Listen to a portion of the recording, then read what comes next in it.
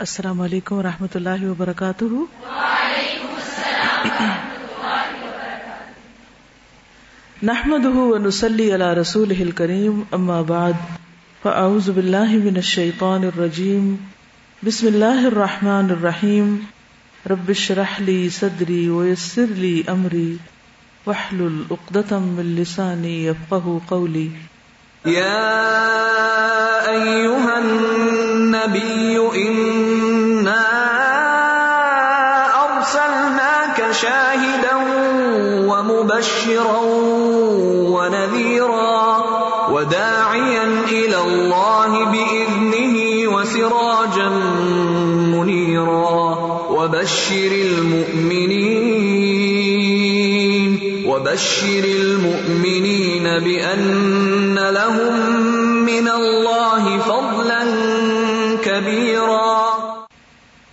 تو ہم پڑھ رہے تھے صلح حدیبیہ، اور اس میں ہم نے بہت سی چیزیں دیکھی کہ جب صلح ہوتی ہے یا صلح ہوتی ہے تو کن کن چیزوں کا خیال رکھا جاتا ہے، کون سے پہلو بہت اہم ہیں، کہاں کہاں کتنا کمپرومائز کرنا پڑتا ہے، حالات تنگ بھی ہوں تو بھی انسان کو امید سے کام لینا چاہیے، اور ہر بظاہر منفی نظر آنے والی چیز میں سے بھی مثبت پہلو برآمد کرنا چاہیے۔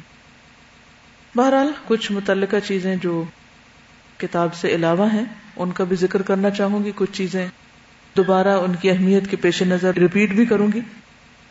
یہ جو بات ہے کہ ہر چیز کا مثبت پہلو دیکھنا ضروری ہے، اور وہ چیزیں جو ہمیں ناخوشگوار لگیں یا ناگوار لگیں یا ناپسندیدہ ہوں ان میں بھی صبر سے کام لیں، حوصلے سے کام لیں، حلم اور تحمل سے کام لیں، اور اچھی بات ہی منہ سے نکالیں۔ اور اگر چیزوں کو ان کی اصلیت پر دیکھیں، یعنی کسی بھی چیز کو اس کی اصل پر دیکھیں، تو بھی اللہ سے اچھی ہی امید رکھیں، اگرچہ اس میں کوئی بظاہر خیر نظر نہ بھی آ رہا ہو۔ آج ہم سفارت کے بارے میں بھی کچھ باتیں کریں گے کہ اس صلح میں کچھ لوگ سفیر بن کر آئے تھے، خود حضرت عثمان رضی اللہ تعالی عنہ کو حضور صلی اللہ علیہ وسلم نے سفیر بنا کر بھیجا تھا۔ بعض اوقات دو گروہ یا دو صاحب معاملہ لوگ آپس میں کسی بات کو نہیں سلجھا سکتے یا کسی نتیجے پر نہیں پہنچ سکتے، تو اس صورت میں ایک تیسری چیز کی ضرورت پیش آتی ہے، اور وہ ہے سفراء، یا عام گھریلو معاملات اور جھگڑوں میں میاں بیوی کے مثلاً جھگڑے ہیں آپس میں، تو ان میں قرآن مجید نے ہمیں کیا تعلیم دی ہے کہ اگر شوہر اور بیوی آپس میں ایک دوسرے کے ساتھ اچھی طرح نباہ نہ کر سکتے ہوں تو کیا کریں؟ فَبَعَثُوا حَكَمًا مِّنْ أَهْلِهِ وَحَكَمًا مِّنْ أَهْلِهَا، تو مرد اور عورت دونوں طرف کے ثالثی یا جو ان کے حکم ہیں یا جو فیصلہ کرنے والے ہیں یا دوسرے لوگ بیچ میں آ کر، یعنی دونوں خاندانوں کے، وہ آ کر پیچ اپ کروائیں، وہ صلح کروائیں۔ یہ کام کس کو کرنا چاہیے، ان کی خوبیاں کیا ہونی چاہیے، ان کو کن امور کا خیال رکھنا چاہیے، یہ بھی ایک علم ہے اور اس کو بھی جاننا ضروری ہے۔ بعض اوقات ہم ایسے لوگوں کے حوالے کام کر دیتے ہیں جو پہلے سے بھی کام خراب کر دیتے ہیں، الٹا بگاڑ پیدا کر دیتے ہیں۔ تو ہمارے دین نے اس معاملے میں بھی ہمیں بہترین تعلیم دی ہے۔ تو بہرحال چند واقعات کا ذکر کروں گی۔ سب سے پہلے تو عروہ بن مسعود ثقفی کی گفتگو سن کر مکرز بن حفص نے کہا کہ مجھے چھوڑو، میں جا کے بات کرتا ہوں۔ تو لوگوں نے کہا کہ اچھا جاؤ تم محمد صلی اللہ علیہ وسلم کے پاس۔ لہٰذا وہ آیا تو آپ نے فرمایا یہ مکرز ہے، یہ ایک بدترین آدمی ہے، یعنی اس سے خیر کی توقع نہیں۔ وہ ابھی رسول اللہ صلی اللہ علیہ وسلم سے بات کر ہی رہا تھا کہ سہیل بن عمرو آ گیا۔ جب سہیل آیا تو آپ نے فرمایا اب تمہارا کام آسان ہو گیا۔ مثلا آپ جاب کے لیے جاتے ہیں، بعض اوقات ایک جگہ انٹرویو دیتے ہیں، دوسری جگہ دیتے ہیں، تیسری جگہ دیتے ہیں، یا ایک ہی جگہ پر بورڈ بیٹھا ہوتا ہے اور ان میں سے ایک شخص کا معاملہ کچھ ہوتا ہے، دوسرے کا کچھ، تیسرے کا کچھ. آپ وہی ہوتے ہیں، آپ کا سی وی بھی وہی ہے، لیکن فرق کس سے پڑ جاتا ہے؟ فیصلہ کرنے والوں کی نقطہ نظر کی بنا پر، ان کی سوچ کی وجہ سے. تو یہ چیزیں میٹر کرتی ہیں. بعض اوقات آپ غلطی پر نہیں ہوتے، لیکن جس سے آپ کا واسطہ پڑتا ہے اس شخص کا شر آپ پر بھی اثر انداز ہو جاتا ہے کہیں نہ کہیں سے.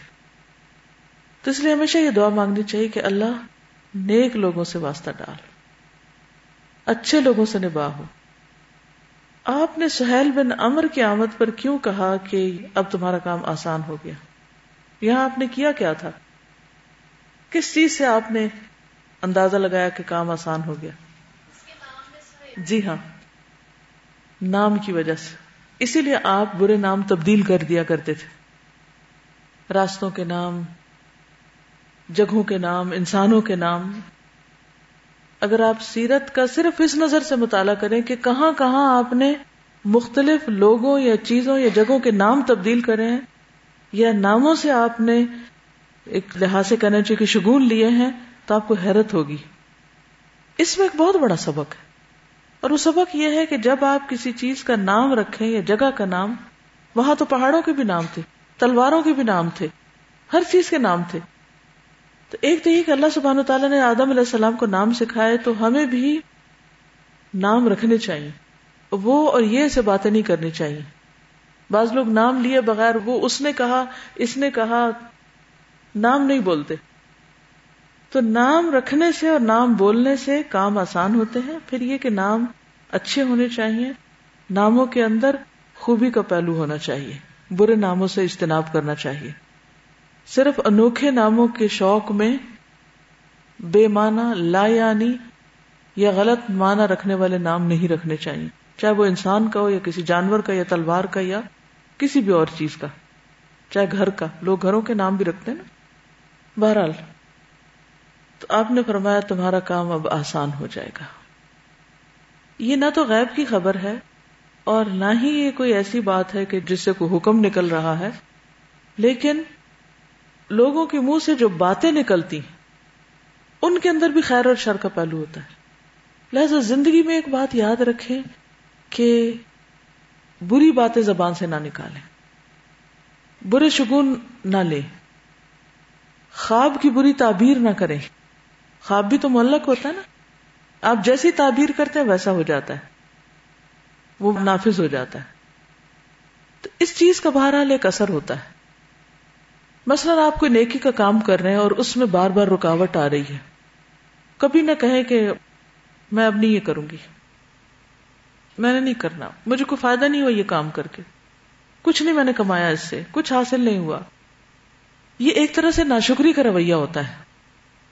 اللہ آپ کو نیکی کا موقع دے رہا ہے اور یہ اللہ کا وعدہ کہ وہ اس میں سے ٹیسٹ کرے گا آپ کو، اور آپ ہر بار بولتے اور منفی بات بولتے ہیں. نتیجہ کیا نکلتا ہے؟ آپ تجربہ کر کے زندگی میں دیکھ لیں کہ نیکی کا وہ موقع لازماً آپ سے چھن جائے گا جس پر آپ بار بار منفی باتیں بول رہے ہیں. اللہ آپ سے توفیق چھین لے گا، آپ کر نہیں سکیں گے وہ کام. اس کا چاہے تجربہ بھی کر لیں اور لکھ لیں، نصیحت لکھ لیں. مثلا کوئی شخص آ کے کوئی خبر سنا رہا ہے، آپ کہتے یہ تو ہونے کا ہی نہیں، مت کہیں یہ، کیونکہ سوچ کا بہت سی چیزوں سے بہت گہرا تعلق ہوتا ہے. وہ چیزیں ویسے ہی ہونے لگتی ہیں، ویسے نظر آنے لگتی ہیں، ساری چیزیں اسی طرف، اسی سمت، اسی ڈائریکشن پہ سفر کرنے لگتی ہیں. نبی صلی اللہ علیہ وسلم کی شخصیت کا ایک بہت بڑا اہم پہلو جو عموماً نظر انداز کر دیا جاتا ہے وہ آپ کی شخصیت کا مثبت ہونا ہے.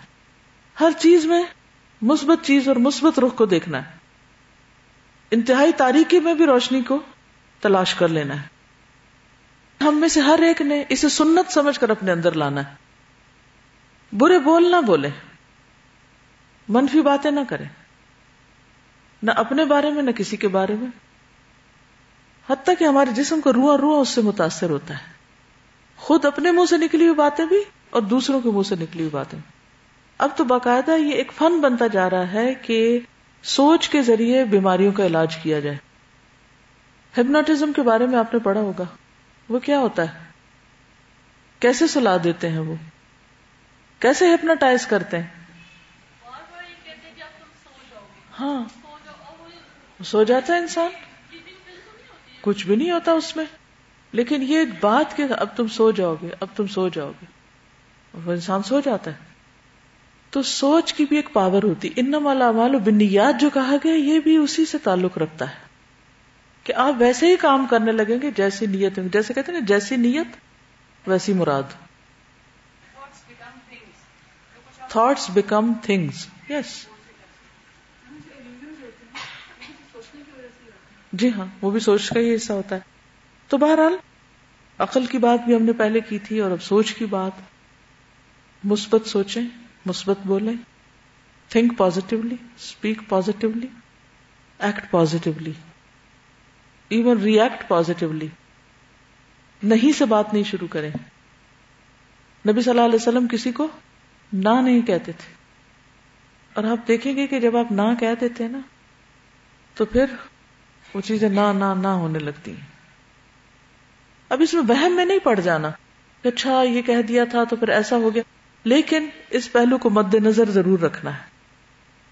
ٹھیک ہے، یہ اتنی آسانی سے آنے کا نہیں، کیونکہ ہم جس معاشرے میں رہتے ہیں اس میں عمومی طور پر لوگوں کے سوچنے کا انداز منفی ہے.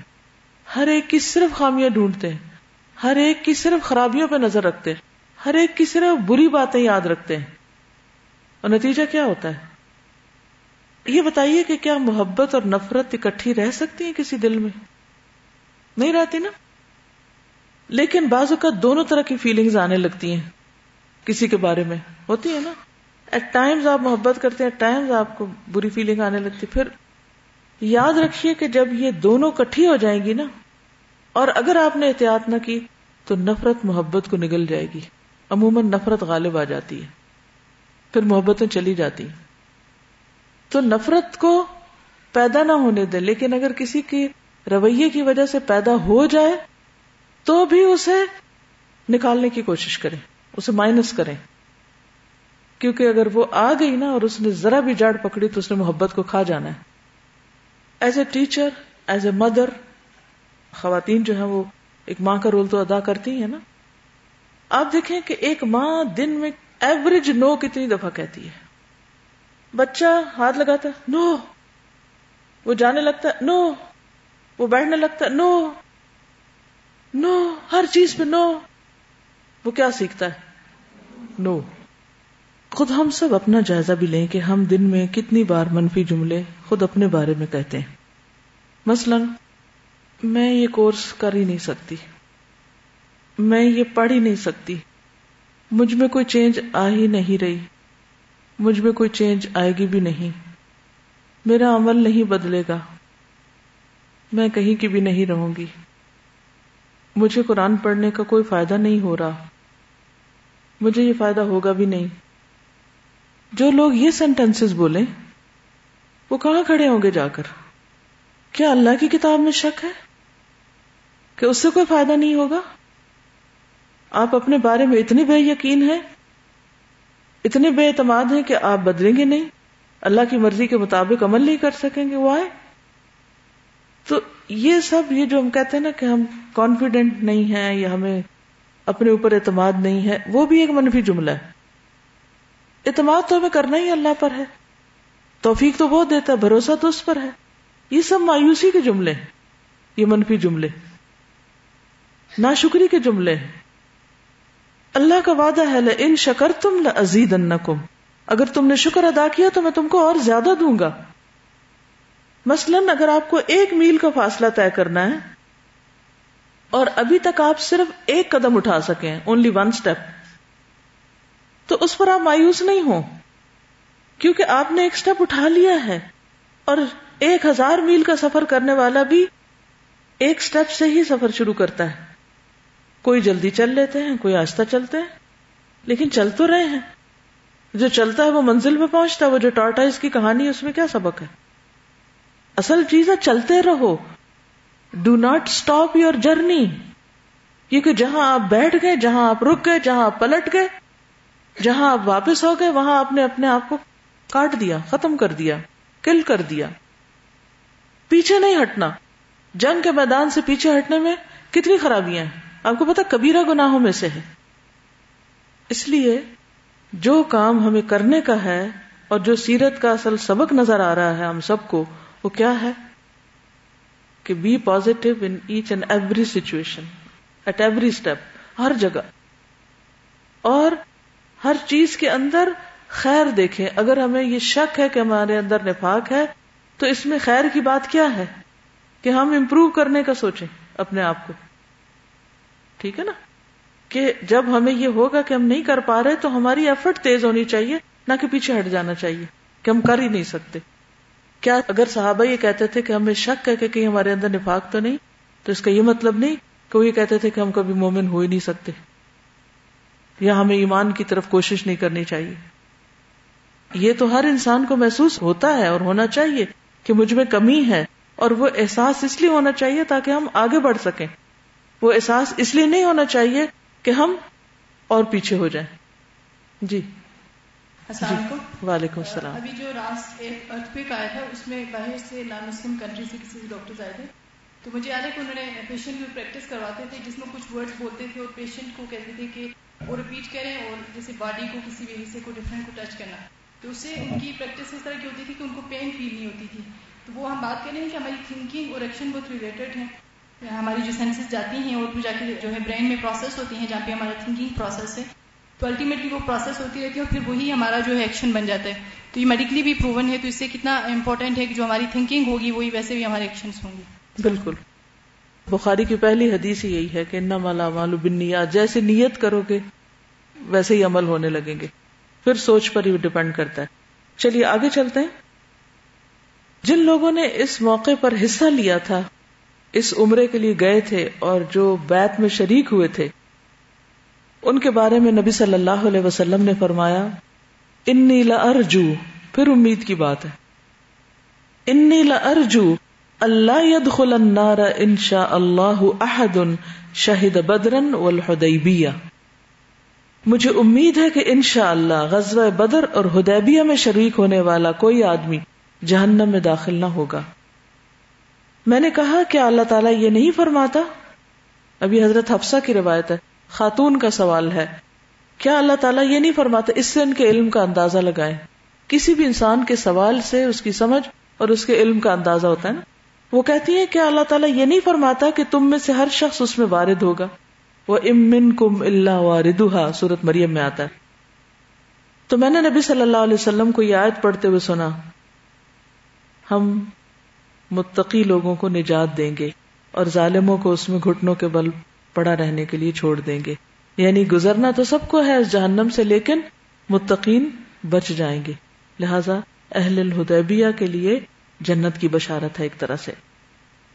جابر بن عبداللہ کہتے ہیں کہ رسول اللہ صلی اللہ علیہ وسلم نے حدیبیہ کے دن صحابہ سے فرمایا آج تم زمین والوں میں سے سب سے افضل ہو.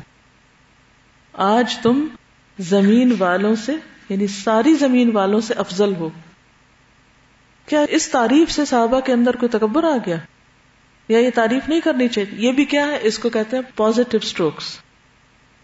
ایک اور بات یہ پتہ چلتی ہے کہ جب کوئی اچھا کام کرے اس کو شاباش بھی دینی چاہیے. ویل ڈن, ایکسیلنٹ, بہت اچھا کیا, بہت خوب. یہ کیوں کیا, یہ کیوں کہا آپ نے, اور ایسا کیوں کرتے تھے آپ؟ کیا انسان کو انکریجمنٹ کی ضرورت ہوتی ہے؟ جی ہاں, ان کا تو حوصلہ بڑا ہوا ہی تھا, ہم جیسوں کا بھی بڑھے. کہ ان کو کیوں افضل کہا جا رہا ہے؟ کیونکہ ہر انسان کے اندر یہ خواہش ہوتی ہے کہ وہ ٹاپ پر ہو, ٹاپ کرے. لوگ بہت فخر سے بتاتے ہیں کہ میں ہمیشہ ٹاپرز میں سے رہا. کس چیز میں ٹاپر میں رہے آپ؟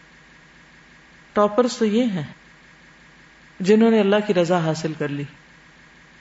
حدیبیہ کے سفر میں جہاں اتنی پریشانیاں تھیں اور اتنی مشکلات ہو رہی تھی اور اتنے سیٹ بیک ہو رہے تھے, وہاں پر ہم دیکھتے ہیں کہ کچھ معجزات بھی ظاہر ہوئے تھے. جابر بن عبداللہ سے روایت ہے کہ حدیبیہ کے دن لوگ پیاسے تھے اور رسول اللہ صلی اللہ علیہ وسلم کے سامنے ایک چھاگل تھا, یعنی پانی کا وہ جو ہوتا ہے بیگ, جس سے آپ نے وضو کیا. اتنے میں لوگ آپ کے پاس آ گئے. آپ نے فرمایا کیا بات ہے؟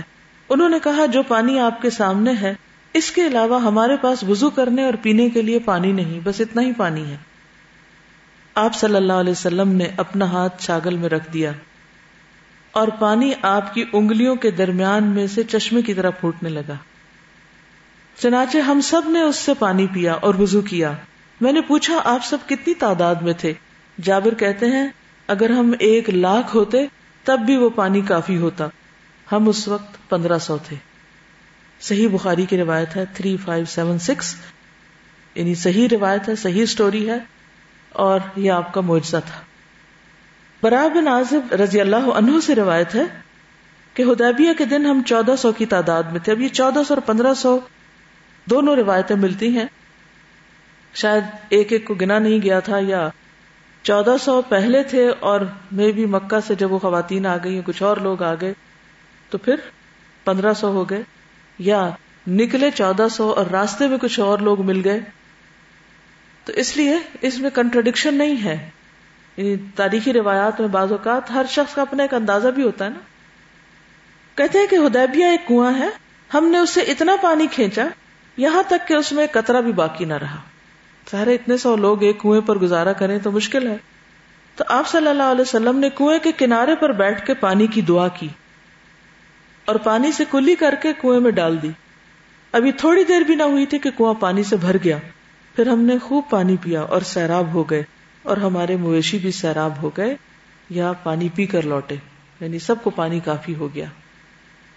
اب آپ دیکھیے کہ یہ جتنے معجزات ہیں ان میں بھی ایک بہت مثبت پہلو ہے، ان کے بھی اپنے بہت سے فوائد اور اس میں بہت سے نتائج ہیں، لیکن ایک بات یہ ہے کہ صحابہ کرام ہر موقع پر اس طرح کے جو مسائل ان کو پیش آتے تھے، نبی صلی اللہ علیہ وسلم کے پاس جب آتے آپ کسی نہ کسی طرح اس مسئلے کو حل کرتے تھے، کبھی اس کے لیے دعا کرتے، کبھی اس کے لیے کوشش کرتے، کبھی اللہ سبحانہ و تعالیٰ کی طرف سے ایک غیبی تائید آتی۔ ایک اور چیز جو سامنے آتی ہے کہ جہاں بھی حالات تنگ ہو، جب دعا کریں تو یقین ایسا ہو کہ بس اب یہ کام ہوا کہ ہوا۔ جیسے کچھ لوگ نکل رہے تھے نا صلاۃ الاستسقاء کے لیے، تو ایک شخص نے امبریلا لے لیا، اس نے کہا کہ بارش جو ہونی ہے، یعنی ایسا یقین ہو کہ اللہ سے مانگا ہے اور وہ ضرور دے گا۔ پھر یہ کہ یہ بیعت کس چیز پر ہوئی تھی؟ موت پر بیعت ہوئی تھی کہ ہم مرنے کے لیے راضی ہیں۔ تو گویا ایک طرح سے جب ان کی نیت ہو گئی اس کے لیے، تو ایک طرح سے وہ شہید ہی شمار ہوئے، کیونکہ انما الاعمال بالنیات، ہم یہ تو نہیں کہہ سکتے وہ سب شہید تھے، لیکن انہیں بلایا اسی کے لیے گیا تھا۔ ایک اور بڑا دلچسپ واقعہ اس میں ملتا ہے سلمہ بن الاکوع کا۔ وہ کون تھے؟ جو گھوڑے سے زیادہ تیز بھاگتے تھے، اتنی زیادہ تیز رفتار تھے۔ میں سوچتی ہوں کہ اگر آج ہوتے تو کوئی اور، وہ جو مقابلے ہوتے ہیں نا وہ سالانہ اولمپک میں کوئی جیت نہیں سکتا تھا ان سے۔ سلمہ بن اکوع رضی اللہ عنہ فرماتے ہیں کہ ہم لوگ رسول اللہ صلی اللہ علیہ وسلم کے ساتھ حدیبیہ کے مقام پر آئے۔ ہم 1400 کی تعداد میں تھے، ہمارے پاس 50 بکریاں تھیں، وہ سیراب نہیں ہو رہی تھی۔ راوی کہتے ہیں کہ رسول اللہ صلی اللہ علیہ وسلم کنویں کے کنارے بیٹھ گئے اور آپ نے دعا فرمائی اور اس میں اپنا لعاب دہن ڈالا۔ پھر کنویں میں جوش آ گیا، ہم نے اپنے جانوروں کو بھی سیراب کیا، خود بھی سیراب ہوئے۔ پھر رسول اللہ صلی اللہ علیہ وسلم نے ہمیں درخت کی جڑ میں بیٹھ کر بیعت کے لیے بلایا۔ راوی کہتے ہیں، سلمہ کہتے ہیں کہ لوگوں میں سے سب سے پہلے میں نے بیعت کی۔ کیوں؟ تیز چلتے تھے، جلدی سے پہنچ گئے ہوں گے۔ یہ جو کسی کام کے لیے جلدی پہنچنا اور جلدی کرنا، یہ بھی بڑے اہم اخلاق کی بات ہے، اس میں بھی بڑی ایک خاص حکمت ہے۔ وہ حدیث میں آتا نا کہ لوگ مسلسل پیچھے ہوتے رہیں گے، یعنی لیٹ ہوتے رہیں گے، یہاں تک کہ اللہ تعالیٰ ان کو پیچھے ڈال دے گا، یعنی وہ پیچھے ہی رہ جائیں گے، نیکی کے مواقع ان سے نکل جائیں گے۔ تو کسی بھی کام کے کرنے کے لیے سابقون میں سے بننے کی کوشش کریں، نہ کہ پیچھے پیچھے پیچھے۔ کلاس میں گئے تو پیچھے ہی بیٹھ کے گزارا کر لیا اور کہا کہ یہ آگے کسی سے دوسروں کے لیے مخصوص ہیں۔ اسی طرح کسی بھی نیکی کے کام میں، کوئی بھی نماز پڑھی تو بہت تاخیر سے آخر وقت میں پڑھی، یہ بھی ایک بہت ہی ناپسندیدہ عادتوں میں سے ہے۔ تو سلمہ جو تھے، جب اللہ تعالیٰ ایک صلاحیت دے انسان کو، اگر چلنے کی صلاحیت ہے، اگر ہاں کوئی بےچارہ نہیں دوڑ پاتا، نہیں چل پاتا، تو وہ معذور میں شمار ہوگا، مگر اس کا اجر اس کی نیت کے ساتھ ہے کہ وہ جانا تو تیز چاہتا ہے لیکن چل نہیں پاتا تیز. مگر یہاں پر جو جا سکتا وہ جائے. وہ سب سے پہلے کہتے میں نے بیعت کی، پھر اور لوگوں نے بیعت کی، یہاں تک کہ جب آدھے لوگوں نے بیعت کر لی تو آپ نے فرمایا سلمہ بیعت کرو. میں نے عرض کیا اللہ کے رسول صلی اللہ علیہ وسلم میں تو سب سے پہلے بیعت کر چکا ہوں. آپ نے فرمایا پھر دوبارہ کر لو. اور رسول اللہ صلی اللہ علیہ وسلم نے مجھے دیکھا کہ میرے پاس کوئی اسلحہ وغیرہ نہیں، تو رسول اللہ صلی اللہ علیہ وسلم نے مجھے ایک ڈھال عطا فرمائی. اس کے بعد پھر بیعت کا سلسلہ شروع ہو گیا، یعنی بیچ میں ایک بریک لی تھوڑی سی ایک طرح سے. جب سب لوگوں نے بیعت کر لی تو آپ نے فرمایا اے سلمہ کیا تم نے بیعت نہیں کی؟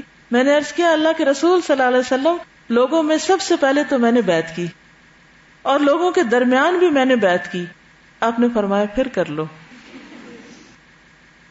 حضرت سلمہ کہتے ہیں کہ میں نے تیسری مرتبہ بیعت کی. پھر آپ نے مجھے فرمایا اے سلمہ وہ ڈھال کہاں ہے جو میں نے تمہیں دی تھی، وہ کہاں ہے؟ میں نے عرض کیا اے اللہ کے رسول صلی اللہ علیہ وسلم میرے چچا عامر کے پاس کوئی اسلحہ نہیں تھا، وہ ڈھال میں نے ان کو دے دی. حضرت سلمہ رضی اللہ تعالیٰ عنہ کہتے ہیں کہ رسول اللہ صلی اللہ علیہ وسلم مسکرا پڑے، فرمایا تم بھی اس آدمی کی طرح ہو جس نے سب سے پہلے دعا کی تھی اے اللہ مجھے وہ دوست عطا فرما جو مجھے میری جان سے زیادہ پیارا ہو. پھر مشرکوں نے ہمیں صلح کا پیغام بھیجا، یہاں تک کہ ہر ایک جانب کا آدمی دوسری جانب جانے لگا. اس سے پہلے آنا جانا بند تھا، تو اب دونوں ایک دوسرے کی طرف آنے جانے لگے اور ہم نے صلح کر لی. اس میں مزید کیا سبق آپ کو سمجھ میں آیا؟ اچھے کام کی طرف بار بار بھی بلایا جائے تو بار بار بھی کر لینا چاہیے، نہ نہیں کرنی چاہیے، نہ نہیں کرنے، نو نہیں کہنا چاہیے. یس، موت پر بیعت کر رہے ہیں اور آپ بلا رہے ہیں اور محبت سے بلا رہے ہیں اور بار بار بلا رہے ہیں، ایک توجہ دینے کا ایک طریقہ ہے نا. اور یہ صحابی جب صلح حدیبیہ کو روایت کرتے ہیں تو اپنا پارٹ جو ہے وہ بیچ میں ڈالتے ہیں. اس سے ہمیں ایک اور چیز نظر آ جاتی ہے، ایک اور رخ، کیونکہ اس میں 1400 لوگوں کا ہر ایک کا اپنا اپنا کوئی نہ کوئی ایکسپیرینس اور کوئی نہ کوئی واقعہ ہوگا جو سنانے سے تعلق رکھتا ہوگا.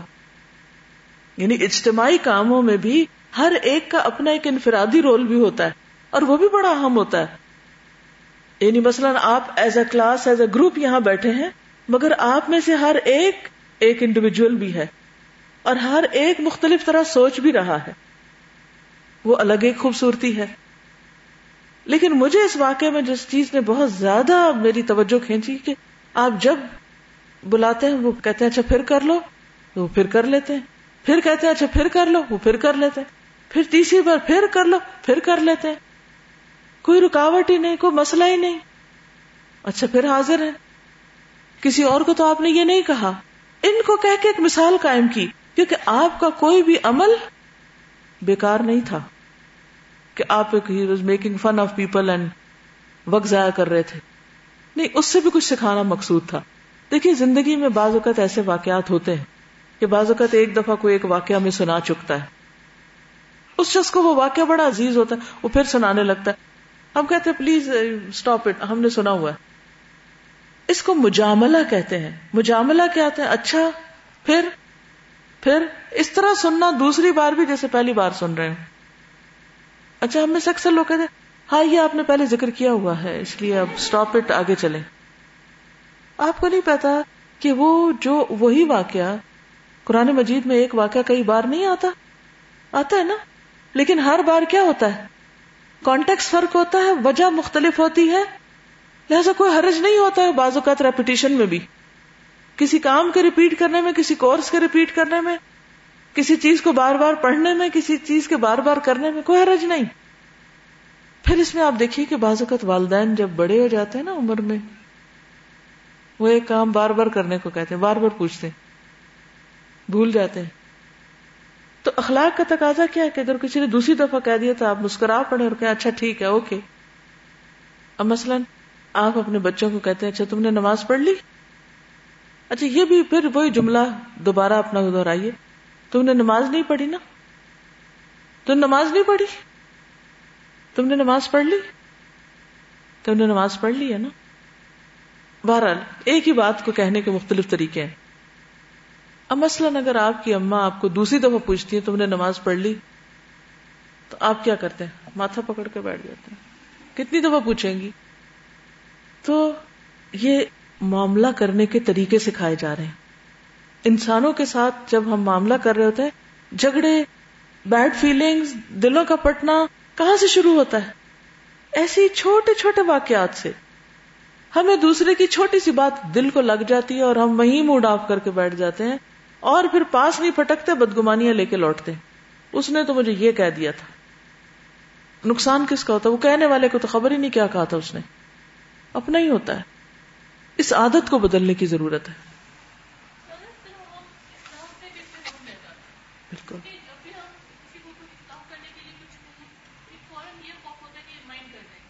بالکل.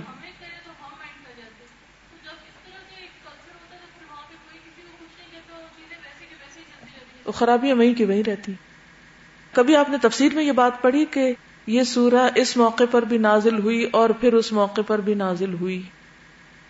شان نزول کے واقعات اگر آپ پڑھیں تو آپ دیکھیں گے کہ ایک چیز ریپیٹڈلی بھی نازل ہوئی ہے، کیونکہ اس کی انسان کو ضرورت رہتی ہے.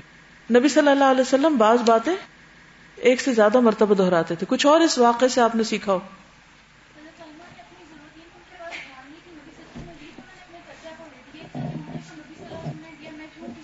بالکل، یعنی ان کی سیکریفائس دیکھے اور آپ نے مائنڈ نہیں کیا اچھا تو تم نے میری چیز فلاں کو دے دی آگے، اور ہم اس پہ ناراض ہو بیٹھتے ہیں کہ میں نے تو تمہارے لیے دی تھی اور تم نے آگے دے. تمہارے نزدیک اس کی کوئی قدر ہی نہیں تھی نا، کوئی ویلیو ہوتی تو تم اپنے پاس اس کو جان سے لگا کے رکھتے. فوراً بلیم شروع کر دیتے ہیں اور دوسرے کے اوپر اعتراض شروع کر دیتے ہیں، ہماری تو کوئی ویلیو نہیں ہے آپ کی نظر میں، ہماری تو کوئی قدر ہی نہیں ہے. جی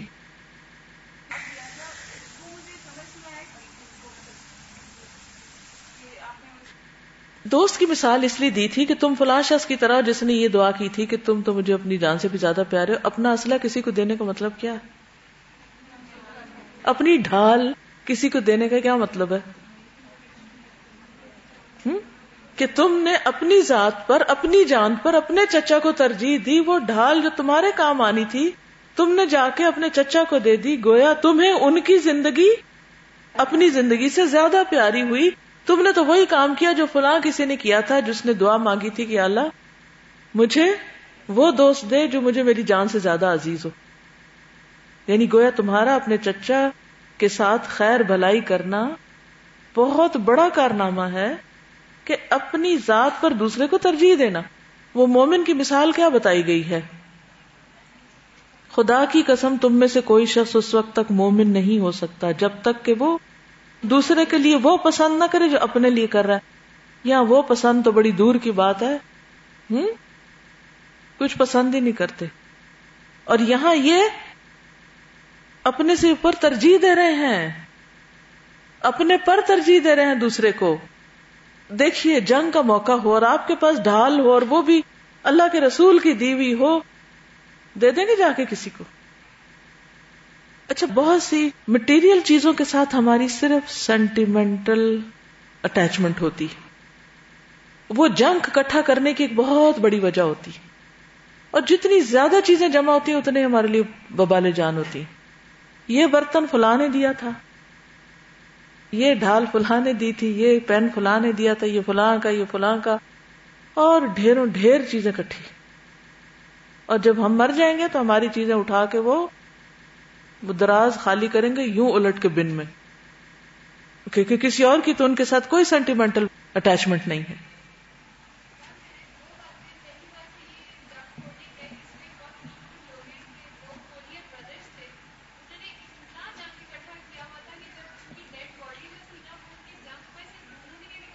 لا حول ولا قوت الا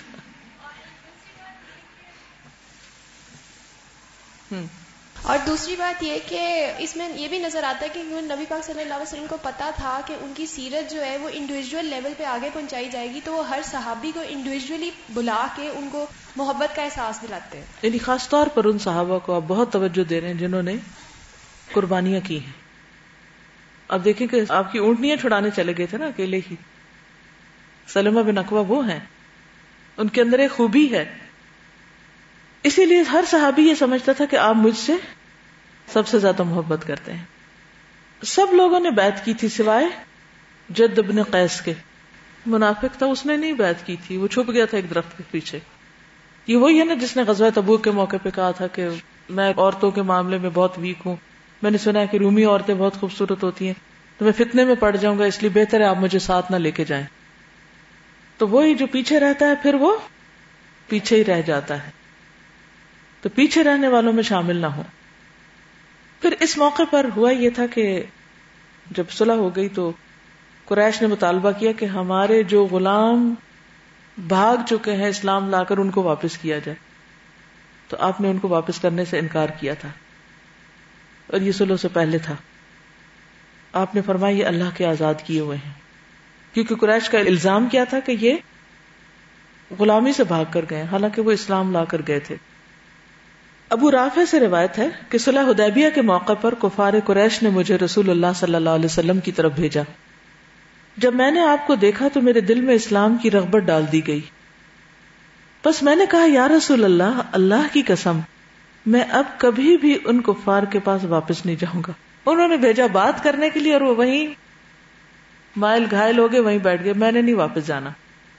رسول اللہ صلی اللہ علیہ وسلم نے فرمایا میں نہ تو عہد کو توڑتا ہوں اور نہ قاصدوں کو قید کرتا ہوں، البتہ تم واپس چلے جاؤ. اگر تمہارے دل میں وہ چیز قائم رہے جو اب ہے تو پھر واپس آ جانا، لیکن ابھی تم ایک مشن پر ہو.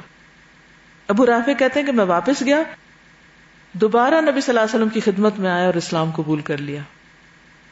یہ بھی ایک خوبصورت مثال ہے کہ آپ صلی اللہ علیہ وسلم کس طرح لوگوں کی تربیت کرتے تھے کہ نہیں، اس وقت تم جس کام پہ آئے پہلے وہ کرو، پھر واپس جاؤ، پھر آنا. جابر بن عبداللہ سے روایت ہے کہ رسول اللہ صلی اللہ علیہ وسلم نے فرمایا کون ثنیۃ المرار پر چڑھے گا اس کے گناہ اسی طرح معاف کر دیے جائیں گے جیسے بنی اسرائیل کے معاف کر دیے گئے تھے. جابر نے کہا تو سب سے پہلے اس گھاٹی پر ہمارے گھوڑے چڑھے، یعنی قبیلہ خزرج کے، اس کے بعد آگے پیچھے سب لوگ چڑھے. پس رسول اللہ صلی اللہ علیہ وسلم نے فرمایا تم میں سے ہر ایک کو بخش دیا گیا سوائے اس شخص کے جو سرخ اونٹ والا ہے. اشارہ کس کی طرف ہوگا؟ جی جد بن قیس کی طرف. ہم اس شخص کے پاس گئے، ہم نے اس سے کہا چلو تاکہ رسول اللہ صلی اللہ علیہ وسلم تمہارے لیے مغفرت کی دعا کرے. وہ بولا اللہ کی قسم میں اپنی گم شدہ چیز پا جاؤں، یہ میرے نزدیک اس بات سے زیادہ پسندیدہ ہے کہ تمہارے صاحب میرے لیے مغفرت چاہیں. کہا وہ شخص اپنی گم شدہ چیز ڈھونڈ رہا تھا. تو بعض اوقات انسان کوئی چیز ڈھونڈتے کسی خاص چیز کی تلاش میں دین کے کسی اہم کام سے پیچھے رہ جاتا ہے. تو دنیا کے چھوٹے چھوٹے کاموں، چھوٹی چھوٹی لالچ اور مال کی محبت میں اصل کو نہ کھو بیٹھے، بہت بڑا خسارہ ہوگا. اور یہ جو آیت ہے نا کہ انا فتحنا لک فتحا مبینا، تو یہ اس کے بارے میں آپ نے فرمایا کہ مجھے یہ آیت تمام دنیا سے زیادہ پسند ہے کہ اللہ نے یہ آیت مجھے دی ہے لیغفر لک اللہ ما تقدم من ذنبک وما تأخر ویتم نعمته علیک ویہدیک صراطا مستقیما. تو انہوں نے کہا کہ یہ مجھے ساری دنیا سے زیادہ پسند ہے. تو صحابہ نے کہا یا رسول اللہ آپ کو مبارک ہو، اللہ نے آپ کو یہ دولت عطا فرمائی، ہمارے لیے کیا ہے؟ آپ پر تو اللہ اتنا راضی ہے، ہمارے لیے کیا ہے؟ ہم بھی تو اکثر یہ کہتے ہیں نا وہ تو اللہ کے رسول تھے، ہم تو بےچارے.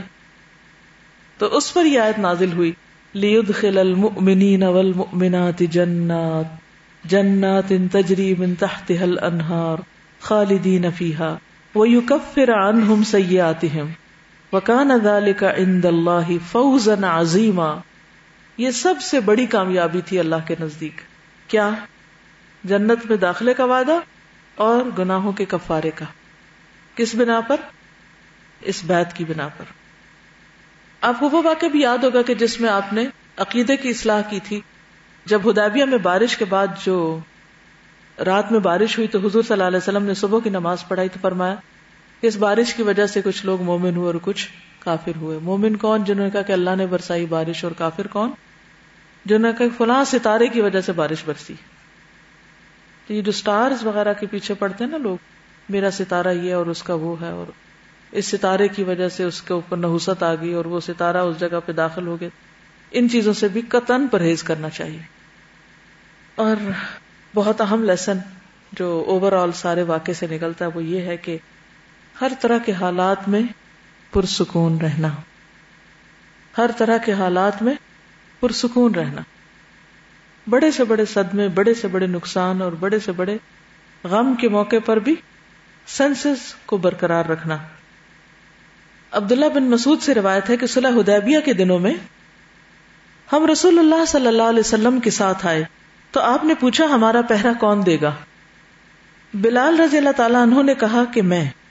چنانچہ سب لوگ سوتے رہے یہاں تک کہ سورج نکل آیا. نبی صلی اللہ علیہ وسلم بیدار ہوئے اور فرمایا تم ویسا ہی کرو جیسا کرتے تھے. بس ہم نے ایسا ہی کیا. اس کے بعد آپ صلی اللہ علیہ وسلم نے فرمایا جب تم میں سے کوئی سو جائے یا بھول جائے تو ایسا ہی کیا کرے. کیا مطلب تھا؟ ویسا ہی کرو جیسا تم پہلے کرتے تھے، یعنی ابھی نماز پڑھ لو، کیونکہ صبح اٹھ کے سب سے پہلے انسان نماز ادا کرتا ہے.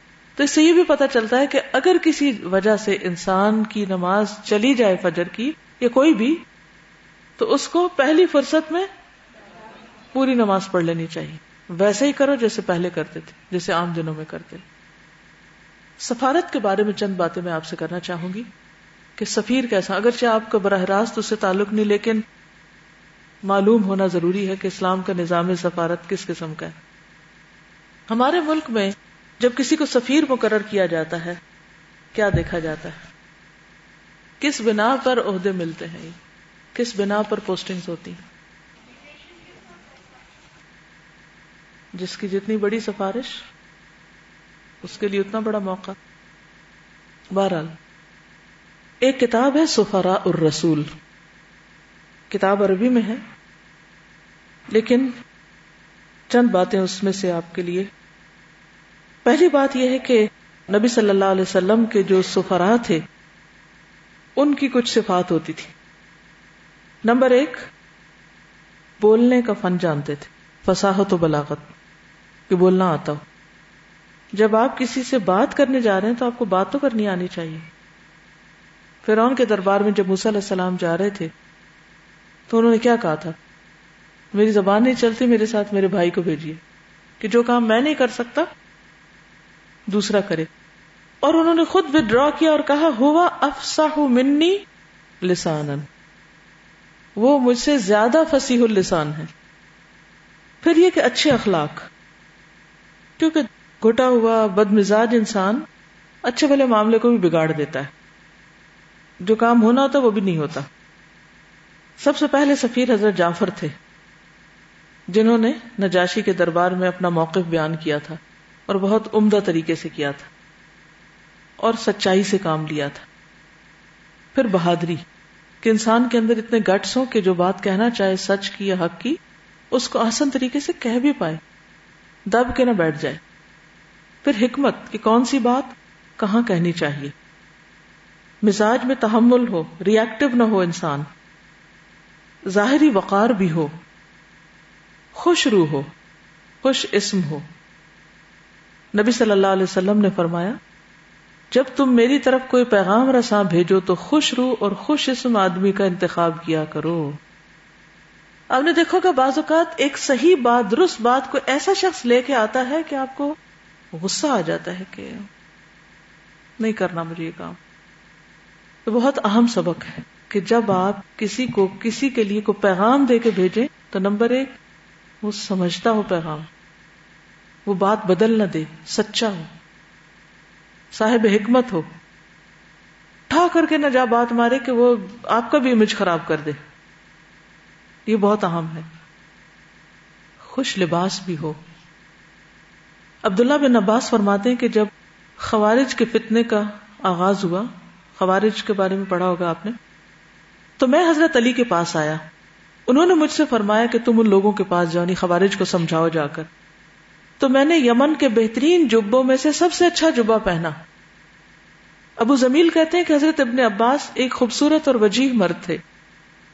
ابن عباس کہتے کہ میں ان کے پاس آیا تو وہ کہنے لگے اے ابن عباس، ہم آپ کو خوش آمدید کہتے ہیں، یہ کیا جبہ ہے؟ وہ کہنے لگے میرے اوپر کیا عیب لگاتے ہو؟ بے شک میں نے رسول اللہ صلی اللہ علیہ وسلم کو جبوں میں سے بہترین جبہ پہنے ہوئے دیکھا ہے. یعنی انہیں سب سے پہلے خوارج کو اعتراض ہوا ان کے لباس پر. تو انہوں نے کہا کہ تم مجھے اس بات پہ روک رہے ہو, یہ اس بات پہ تم مجھے برا بھلا کہہ رہے ہو, جبکہ نبی صلی اللہ علیہ وسلم نے اگرچہ روز نہیں پہنا مگر ایک موقع پر پہنا. تو موقع محل کی مناسبت سے اچھے لباس کا انتخاب بھی ضروری ہے کہ آپ کس مجلس میں جا رہے ہیں, کس محفل میں جا رہے ہیں. ٹھیک ہے, مثلاً آپ اسلام کے امبیسڈر بن کے جا رہے ہیں. کبھی گئے آپ کہیں ابھی تو ہم اسلام پڑھ رہے ہیں, پھر وقت آئے گا تو کبھی کوئی تبلیغ کرنے جائیں گے. سفیر صرف وہی نہیں ہوتا جو امبیسڈر کسی ملک کا کسی جگہ پر جاتا ہے. آپ مثلاً اپنے بچے کو ایک پیغام دے کے کسی نیبر کے گھر بھیج رہے ہیں, یہ بھی سفارتکاری ہے, یہ بھی پیغام لے کے جانا ہے. اس کو بھی آداب سکھائیں کہ آپ پہلے جائیں, دروازہ زور سے نہیں نوک کرنا, آہستہ کرنا, سلام کرنا, آرام سے بات کرنا, اونچی آواز سے نہیں بولنا. یہ ادب آداب ہیں کسی کے پاس بھی پیغام لے جانے والے کے لیے. اسی طرح مثلاً آپ کو کسی کالج میں بلایا جاتا ہے کہ آئیے ہمارے بچوں کو کوئی اسپیچ دیں یا کوئی ان کو کچھ کر کے دکھائیں, تو کیسے جائیں گے آپ؟ وہ کچھ بھی پہنا وہ کسی بھی حال میں چل پڑے؟ نہیں, آسان طریقے سے حسب حال. تو حالات کی مناسبت سے اگر لباس میں تبدیلی کی جائے تو اس میں کوئی گناہ کی بات نہیں, یہ چیز آپ کے ذہن میں واضح ہونی چاہیے. پھر خوبصورت انداز تبلیغ ہو. عمر بن مامون کہتے ہیں کہ نبی کریم صلی اللہ علیہ وسلم کے قاصد معاذ بن جبل ہمارے ہاں یمن میں تشریف لائے. سحری کا وقت تھا. وہ بلند اور باروب آواز کے ساتھ تکبیر کہتے جا رہے تھے. میرے دل میں ان کی محبت رچ بس گئی, صرف ان کے تکبیر پڑھنے کے انداز سے, کیونکہ آواز بھی متاثر کرتی ہے انسان کو. چنانچہ میں ان سے اس وقت تک جدا نہ ہوا جب تک شام میں ان کی وفات کے بعد ان کی قبر پر مٹی نہ ڈال دی گئی, اللہ کی رحمتیں ان پر نازل ہوں. وہ کہتے ہیں نا پہلی نظر میں محبت ہونا. اب ہماری تو پہلی نظر کی محبتیں ہوتی ہیں, بس وہ پہلی نظر میں ہوئی پھر ہوئی, اور اس کے بعد تو کون میں کون. اور پھر یہاں پر آپ دیکھیں کہ ٹھیک ہے محبت ان سے ہوئی تھی, لیکن ان کے مشن میں ان کا ساتھ دے رہے تھے. اور عمرو بن میمون کہتے ہیں کہ میں مرنے تک ان کے ساتھ رہا. ساتھ رہے سے مراد ہی نہیں کہ ہر جگہ ساتھ ہی گیا, یعنی ان کے مددگاروں میں شامل رہا. آغاز کس سے ہوا تھا؟ خلاصہ یہ کہ دین کا پیغام کس طرح پہنچائیں؟ خوبصورت سے خوبصورت آواز میں, خوبصورت سے خوبصورت انداز میں. بیسیکلی آواز سے مراد یہاں انداز ہے. اللہ کا نام لے رہے ہیں اور ڈھیلی ڈھالی تکبیریں آپ پڑھ رہے ہیں, کس کے دل پہ روب پڑے گا؟ یہی عمرو بن میمون کہتے ہیں کہ معاذ بن جبل کھڑے ہوئے اور کہا, اے بنو عود, میں رسول اللہ صلی اللہ علیہ وسلم کا قاصد ہوں. تم جان لو کہ لوٹنا اللہ کی طرف ہے, پھر جنت ہے یا جہنم ہے. وہ ایسی مستقل اقامت گاہ ہے, پرماننٹ ریزیڈنس ہے کہ وہاں سے روانگی نہیں ہوگی. وہ ہمیشگی ہے جس میں موت نہ آئے گی. وہاں ایسے جسم ہوں گے جو مرنے والے نہیں. یہ ان کا پہلا خطبہ تھا. الفاظ کا انتخاب کتنا خوبصورت تھا. بات وہی تھی لیکن بھدے انداز میں نہیں کہی, خوبصورت انداز میں کہی. بات لوگوں کے دل میں اتر گئی. پھر اسی طرح یہ ہے کہ بر وقت تعلیم دینی چاہیے. جب لوہا گرم ہو تو اس کو موڑنا چاہیے. بچہ سننے کا ابھی اس کا موڈ ہی نہیں ہے اور آپ اس کے اوپر ڈنڈے برسائے جا رہے ہیں, نصیحت کیے جا رہے ہیں, تو وہ درست نہیں. یزید بن شیبان سے روایت ہے کہ ابن مربع انصاری ہمارے پاس آئے جبکہ ہم عرفات میں ایسی جگہ وقوف کیے ہوئے تھے جس کو عمر بن عبداللہ امام کے موقف سے دور سمجھ رہے تھے. ابن مربع نے کہا, میں رسول اللہ صلی اللہ علیہ وسلم کا بھیجا ہوا قاصد ہوں. آپ فرماتے ہیں کہ آپ انہی مقامات پر وقوف کرو, بلا شبہ تم اپنے باپ ابراہیم علیہ السلام کی وراثت میں سے ایک وراثت پر ہو. یعنی یہ پورا علاقہ وقوف کا ہے, یا جہاں بھی ہو وقوف کر لو, ضروری نہیں کہ سب ایک ہی جگہ اکٹھے ہو جاؤ. پھر اسی طرح یہ ہے کہ جو پیغام جیسا دیا جائے ویسا امانت کے ساتھ ادا کیا جائے. حکمت کا تقاضا یہ نہیں کہ آدھی بات بتائیں اور آدھی بتائیں بغیر, یا معنی بدل دیا جائے اس کا. پھر اسی طرح یہ ہے کہ مصائب پر صبر کرنے والا ہو انسان, کیونکہ آپ دیکھیں گے کہ نبی صلی اللہ علیہ وسلم کے بعض سفراء کو قتل بھی کیا گیا, بعض پہ مشکلات بھی آئیں. مثلا آپ کے ایک قاصد ہیں ابو امامہ, کہتے ہیں کہ آپ نے مجھے میری قوم باہلا کی طرف بھیجا. میں ان کے پاس پہنچا تو بھوکا تھا. اس وقت وہ کھانا کھا رہے تھے. وہ میری طرف متوجہ ہوئے, میری عزت کی. انہوں نے خوش آمدید کہا اور کہا کہ میں خبر موصول ہوئی کہ تم اس آدمی کی طرف مائل ہو گئے, یعنی محمد صلی اللہ علیہ وسلم کی طرف. میں نے کہا نہیں, میں تو اللہ اور اس کے رسول پر ایمان لایا ہوں. اب آپ نے مجھے بھیجا ہے تاکہ میں تم پر اسلام پیش کروں. انہوں نے کہا آؤ کھانا کھاؤ. میں نے کہا افسوس تم پر, میں تو تمہیں اس قسم کی چیزوں سے منع کرنے آیا ہوں, کہ کہتے ہیں کہ وہ خون وغیرہ کھا رہے تھے اس وقت, یعنی حرام چیز کھا رہے تھے کچھ. تو میں کہا کہ میں یہ شریک نہیں ہو سکتا, میں رسول اللہ کا قاصد ہوں, میں تمہارے پاس آیا ہوں کہ تم لوگ ایمان لے آؤ. میں انہیں دعوت اسلام دیتا رہا اور وہ مجھے جھٹلاتے اور جھڑکتے رہے. میں نے انہیں کہا افسوس تم پر, میں سخت پیاسا ہوں, پانی تو پلاؤ اور میری پگڑی مجھے واپس کر دو. انہوں نے کہا نہیں, ہم تجھے یوں ہی چھوڑے رکھیں گے حتیٰ کہ تو پیاسا مر جائے گا. میں سخت بھوک اور پیاس کی حالت میں وہاں سے چل دیا. میں اس وقت بری طرح تھک ہار چکا تھا, دم گھٹ رہا تھا. میں نے اپنا سر پگڑی میں دے دیا اور گرمی کی شدت میں تپتی ہوئی زمین پہ سو گیا. خواب میں میرے پاس دودھ لایا گیا, اتنا لذیذ کہ لوگوں نے اس جیسا لذت والا دودھ نہیں دیکھا ہوگا. مجھے اس کو پینے کا موقع دیا گیا. میں نے پیا اور سیراب ہو گیا. میرا پیٹ بڑا ہو گیا. لوگوں نے میری قوم سے کہا تمہارے پاس ایک اعلیٰ اور اشرف آدمی آیا تھا, لیکن تم نے اس کی عزت نہ کی, دھتکار دیا. جاؤ اور اس کی چاہت کے مطابق کھانا کھلاؤ اور مشروب پلاؤ. وہ میرے پاس کھانا لائے, لیکن میں نے کہا مجھے تمہارے کھانے کی ضرورت نہیں, اللہ نے مجھے کھلایا ہے اور پلایا ہے, میرا وجود دیکھ لو. پھر میں نے ان کو اپنا سیراب پیٹ دکھایا. جب انہوں نے یہ معجزانہ صورتحال دیکھی تو وہ مجھ پر اور جو کچھ میں رسول اللہ صلی اللہ علیہ وسلم کی طرف سے لایا تھا اس پر ایمان لے آئے. سب کے سب مسلمان ہو گئے. اب اس میں آپ دیکھیے کہ جب قوم نے ان کے ساتھ برا سلوک بھی کیا تو وہ وہاں سے چلے آئے اور راستے میں سخت تکلیف کے عالم میں لیٹ گئے اور دعا اللہ سے کی, توکل اور بھروسہ اللہ پہ کیا. اللہ نے ان کی ضرورت پوری کی اور جب ان کے حال بدلا تو قوم کا بھی حال بدلا. تو بعض اوقات لوگوں کو براہ راست بات سمجھ نہیں آتی, لیکن کسی اور چیز سے وہ متاثر ہو جاتے, تو اس وقت کا بھی انتظار کرنا چاہیے. پھر اسی طرح یہ کہ معاملہ فہمی ضروری ہے, حالات کا جائزہ بھی لینا چاہیے.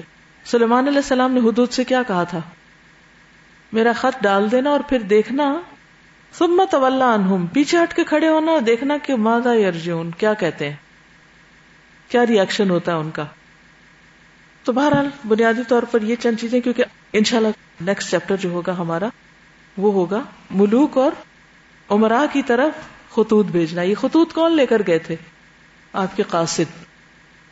کس طرح لے کر گئے, کیا کیا خط میں لکھا ہوا تھا, کیونکہ صلح حدیبیہ کے بعد کا وقت اسلام کی تبلیغ کا وقت ہے, تو اس سے آپ کو تبلیغ کے آداب بھی پتہ چلیں گے. ٹھیک ہے, آج کے لیے اتنا ہی کافی. سبحانک اللہم و بحمدک, نشہد ان لا الہ الا انت, نستغفرک و نتوب الیک. السلام علیکم و رحمۃ اللہ وبرکاتہ.